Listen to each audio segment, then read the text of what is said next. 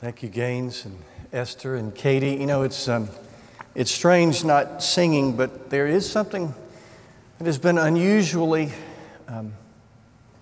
satisfying, I guess. Then just feels a little more intimate and, just special in a different way.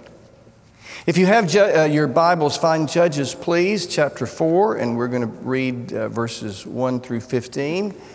If you were here last week or saw on TV or online, you know that we're celebrating women in August. Back in the spring, when it dawned on me that in August we'd be celebrating the centennial of the women's right to vote. Of course, the 19th Amendment ratified in August of 1920. I thought, well, this would be a fun time to celebrate women, to look at what the Bible says about women and women in the Bible and what the Bible says about a woman's place in society, in the home, in the church, and all that. So this has been a fun couple of weeks preparing, and I'm looking forward to the next 3 weeks. Judges 4, and we're going to read beginning at verse 1. And if I read a name or a word real fast, that means I don't know how to pronounce it. So you'll know what that means. Again, and that's a loaded word.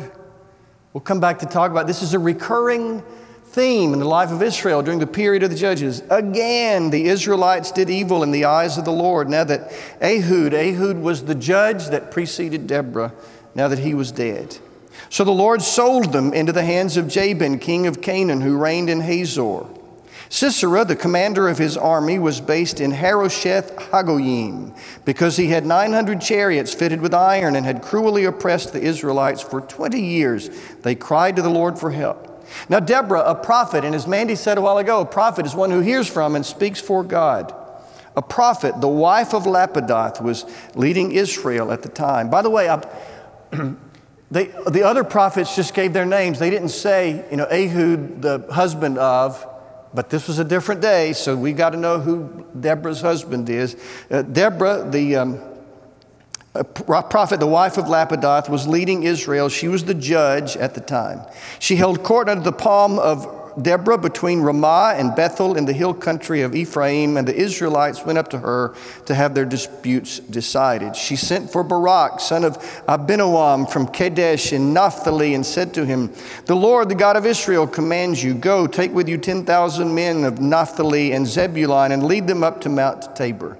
I will lead Sisera, the commander of Jabin's army, with his chariots and his troops to the Kishon River, and give him into your hands." Barak said to her, "If you go with me, I will go. But if you don't go with me, I won't go." "Certainly I will go with you," said Deborah, "but because of the course you are taking, the honor will not be yours.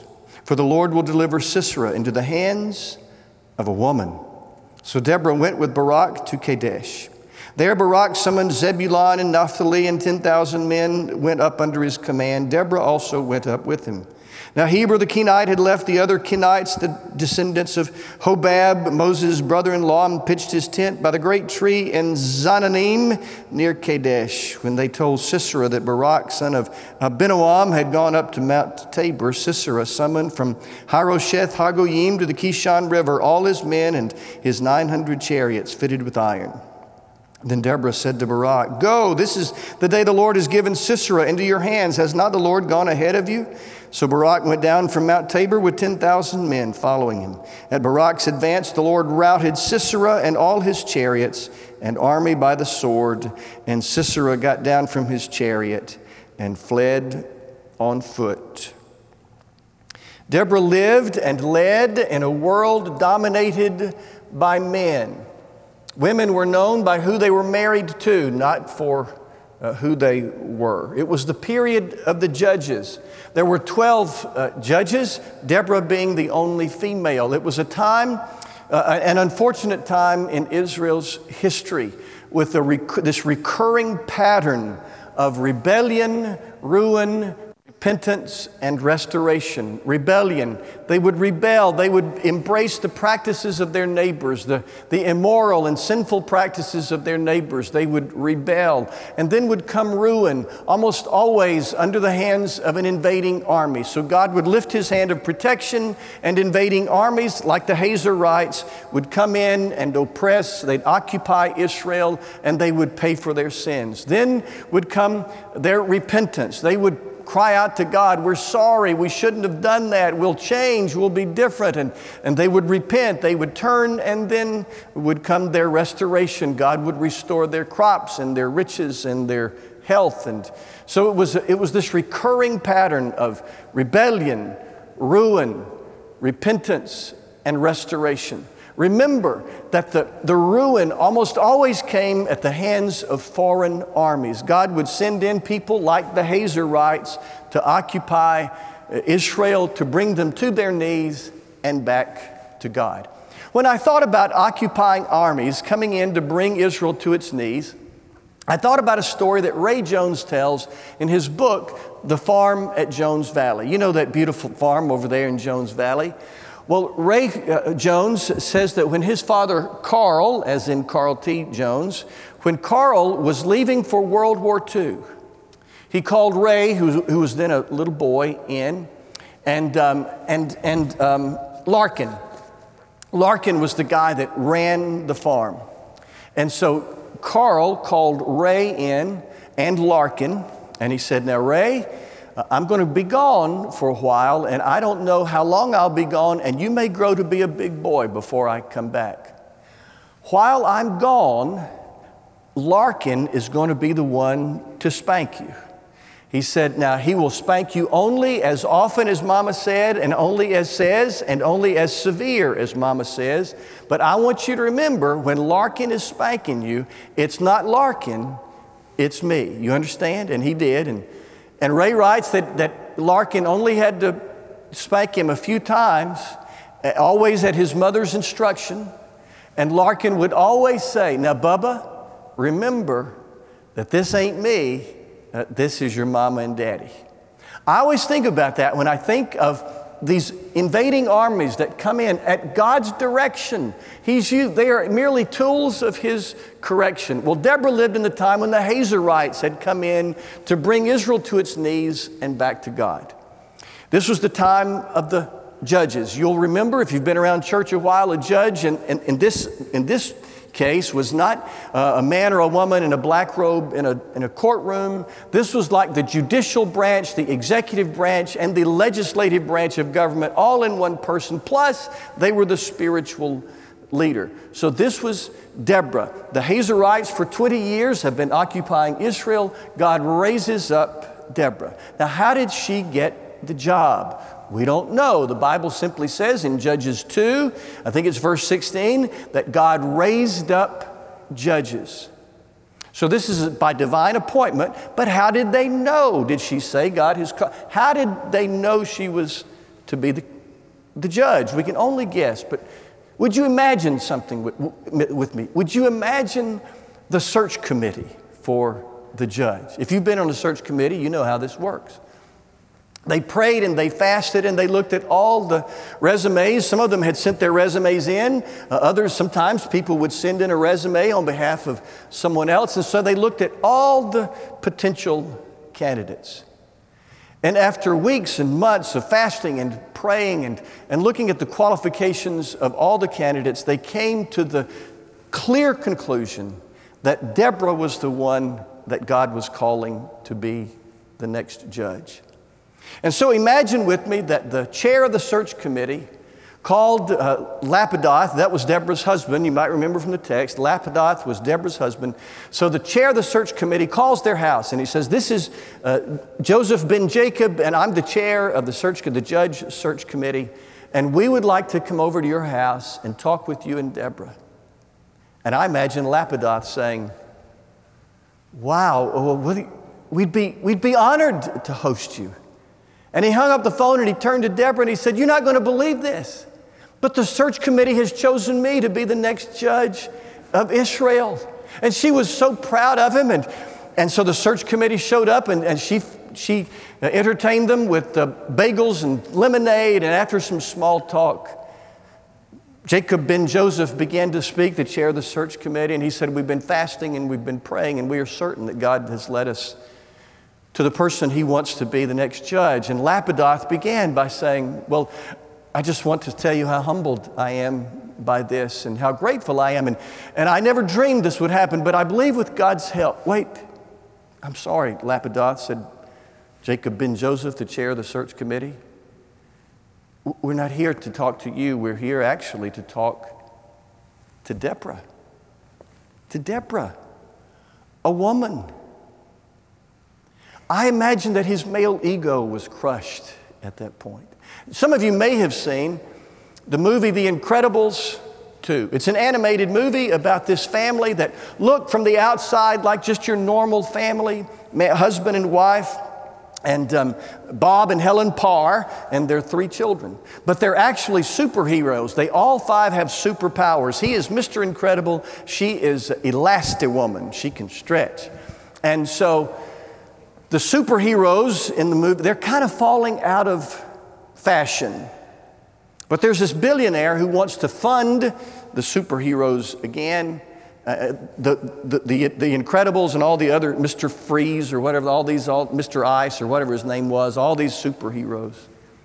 And so he says, I need a face of the supers, as they're called, the superheroes. I need a point guard. I need someone who will represent all the other superheroes. And Mr. Incredible is certain that it's going to be him.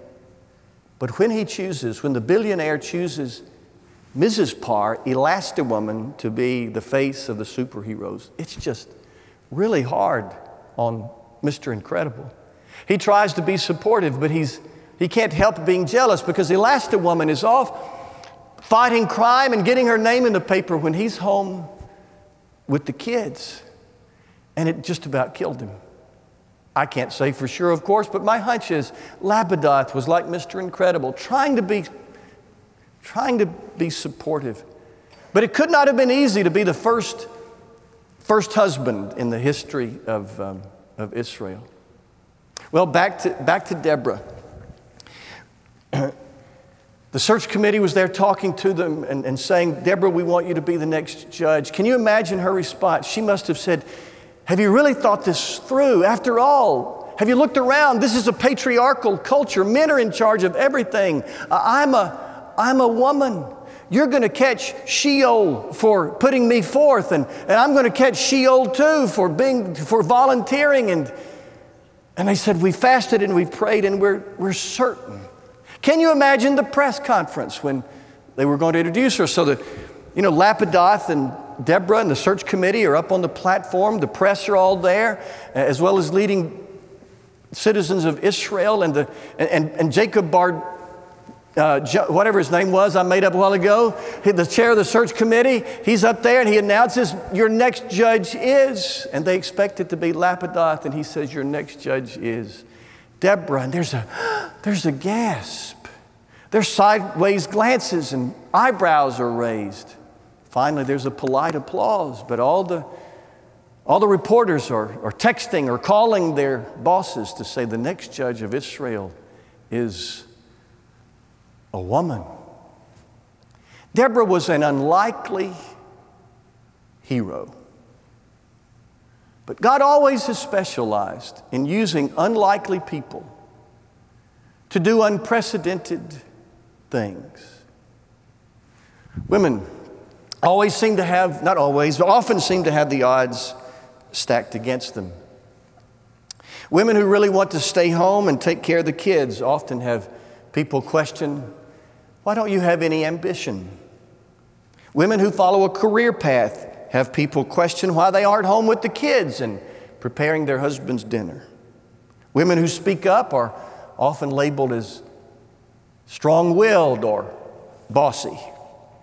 Women who rise to high levels of leadership in industry seem to have to work twice as hard as men to get the same respect. Women who say they've been called to ministry often are told they misunderstood God's voice. But God always has specialized in using unlikely people to do unprecedented things. Back to Deborah. Remember, she rose to power during the time of the Hazarites. Deborah and Barak marched out, though. Barak was the general. She said, God has spoken, let's go get the Hazarites. And so they marched out and they met the Hazarites at the foot of Mount Tabor. The Hazarites, because God was on the side of the Israelites, the Hazarites were defeated. They were swept away, the Bible says, all their chariots by the river Kishon. I want us for the next few moments to focus on two really important words in verse 9 of Judges 4. And those two words are, Deborah went. Deborah went. Deborah said to Barak, the general of the military, prepare the army. We're going to go fight the Hazarites. Barak answered, if you go, I will go. But if you don't go, I'm not going. I think those were not the words of a coward. I think those were the wise words of a man who knew that his ragtag army was no match for the military juggernaut of the Hazarites. They would have no chance against the Hazarites without the blessing of the Creator. And so he wanted this anointed woman, this woman on whom God had smiled, to go with him. And she said, I will go, but you're not going to get the honor for this. God will deliver the people of Hazor into the hands of a woman. So Deborah went. When the story of your life is written, will it read, he went, or she went? Or will it read, he tended to stay home where things were safe? She tended to stay home where things were safe. Deborah went. When it would have been much easier just to send Barak. When it would have been much easier to stay back and hold court. Deborah went. Some of you know the incomparable Barbara Joyner, the late Barbara Joyner. She was one of the most popular speakers at WMU, Women's Missionary Union events ever. One of the best speakers I ever have heard, has had more unusual things happen to her than I think anybody I know. She writes in her book, Count It All Joy, about her first WMU, or Women's Missionary Union, annual meeting in Alabama. It was down in Tuscaloosa, at First Baptist Tuscaloosa. She was late arriving, had not been really involved in WMU, Women's Missionary Union. In those days, those events were packed, and she got there late and had to sit on the very last row of the balcony. Mary Essie Stevens, the legend, the executive director of Women's Missionary Union in Alabama, Mary Essie Stevens stepped to the pulpit and said, friends, I have a burden. There's a big trip to Pittsburgh that's coming up in 3 days, and we don't have enough people to go. Would you join me in praying that God would call out women to go? So Barbara bowed her head and she prayed, God, call out women to go. When they broke for lunch, immediately, Mary Essie Stevens pointed at Barbara on the last row of the balcony, mouthed her name, and motioned for her to come down. Now, Barbara, again, was not all that involved in WMU at this point. So she didn't know what that was about. When she got down to the platform, Mary Essie Stevens said, Barbara, someone has paid for you and has named you specifically, has paid for you to go to Pittsburgh on this trip. And they're leaving in 3 days. Well, Barbara said, I'm not going, I haven't planned to, I'm not going to go to Pittsburgh. And she went home and talked to Homer, her husband. They lived down in Columbiana, by the way. Went back to Columbiana and told Homer that night that Mary Essie Stevens said she was supposed to go to Pittsburgh, leaving in 3 days. Homer said, well, I tell you what, why don't you just pray for those things? Tell God the things you would have to have in order to go to Pittsburgh. And if he supplies them, I think you ought to go. Well, she agreed, and next morning began to pray. She listed 4 things, by the way. She said, God, if I go to Pittsburgh, I need someone to keep the kids. She had 2 little girls, and this was 1969, before men could do anything. And so she said, I'll need someone to keep the girls. And 2, she said, I'll need a robe. They were going to sleep 4 to a room to save money, and she didn't have any kind of robe, and that would be terribly improper in 1969. She didn't have a robe. And she said, I need 2 new blouses. She confessed how small and limited her wardrobe, her closet was. Somebody to keep the kids in a robe and 2 new blouses. And then the most interesting one, she said, I need something for Jackie's hair for Easter. Jackie was one of her little girls. And so they were going to go to Pittsburgh, come back on Saturday, before the day before Easter, and she had nothing for Jackie's hair. Remember, it's 1969. That was a big deal to have something for the girls' hair at Easter. Somebody to keep the kids, a robe, 2 blouses, and something for Jackie's hair. She knelt in the kitchen, she said. She knelt in the kitchen, and she was praying, listing these things, when Ludi Jones called on the phone. And Ludi Jones said, Barbara, I've been praying. I just was telling the Lord I wanted to do something for him. And he spoke right out loud and said, well, you could keep Barbara's children. Barbara answered, well, Ludi, I may be going to Pittsburgh. If I go to Pittsburgh, could you keep the girls? God answers prayer, says Ludi. Barbara fell back to her knees on the kitchen floor. And she was praying again when the doorbell rang. This time it was Mildred Wallace. Mildred had a big box in her arms. Mildred said, my daughter gave me this robe, and it's the ugliest robe, and I thought of somebody who would appreciate a robe this ugly, and I thought of you. Barbara thought it was beautiful. Somebody to keep the kids, a robe, 2 blouses, and something for Jackie's hair. She fell back to her knees on the floor of the kitchen again. She's smiling by now as she prays. She was praying in the kitchen when the doorbell rang the second time. This time it was Mabel, Barbara's sister-in-law. She had a Penny Palmer bag. Anybody remember Penny Palmer? It was a big fancy women's store in Birmingham, and I had to Google it in 1969. She had a Penny Palmer bag, and Mabel, her sister-in-law, said, these blouses are so big they swallow me. I tried to think of someone big enough to wear them, and I thought of you. Barbara said they didn't swallow her, and she liked the blouses. All that was left was something for Jackie's hair. Somebody take care of the kids, robe, 2 blouses, and you're getting ahead of me. She was on her knees in the kitchen again when the doorbell rang the 3rd time. It was Lucy Turner. Lucy Turner was holding a little tiara. Jackie, Barbara's daughter, had been in Lucy Turner's daughter's wedding a few months earlier. She'd been the flower girl. And all the bridesmaids and the flower girls had worn the same little tiara decorated with ribbons. And Lucy Turner said, I just had this strange feeling that Jackie might want this for Easter. At the conclusion of her chapter, telling that story and Count It All Joy, she said, when I got on the bus 2 days later, I knew there was nothing impossible with God. Barbara went. Deborah went. When the story of your life is told, will it say he went, she went, or will it say he or she stayed home where it was comfortable?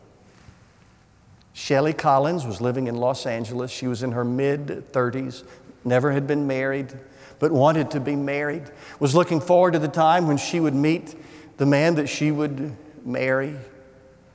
But all along, she was feeling this tug, this prompting from the creator of the universe to go as a missionary to the Muslim world. She spoke with her pastor, Erwin, and he encouraged her, although others discouraged her, and she volunteered. She said, God, I will go. So she came to Richmond, Virginia, where the International Mission Board has its training place for new missionaries. And so Shelley Collins was at the International Mission Board's Missionary Learning Center, and she met a young man named Steve. Steve and his wife had been missionaries in Korea, but his wife had died from cancer, and Shelley met Steve, and you're getting ahead of me again. Steve and Shelley fell in love, and Steve and Shelley McCord went overseas and served. When I met them, they were back in Richmond. He was on the staff of the International Mission Board, members of the church I served in Richmond. I knew them as a couple. I didn't know their story, but they had been out to California, and they met with her former pastor out there, Erwin McManus, a popular pastor and writer. And they had gotten one of his books and asked him to sign it for me. I had not known their story. I knew them together, but until I finally got around to reading the book, that's where I learned the story of how they got together, about her being willing to go as a missionary, a single missionary, and the fact that she wouldn't have met Steve had she not volunteered to go. And in the front of the book, he signed, to Travis, risk everything. I read that twice. Risk everything.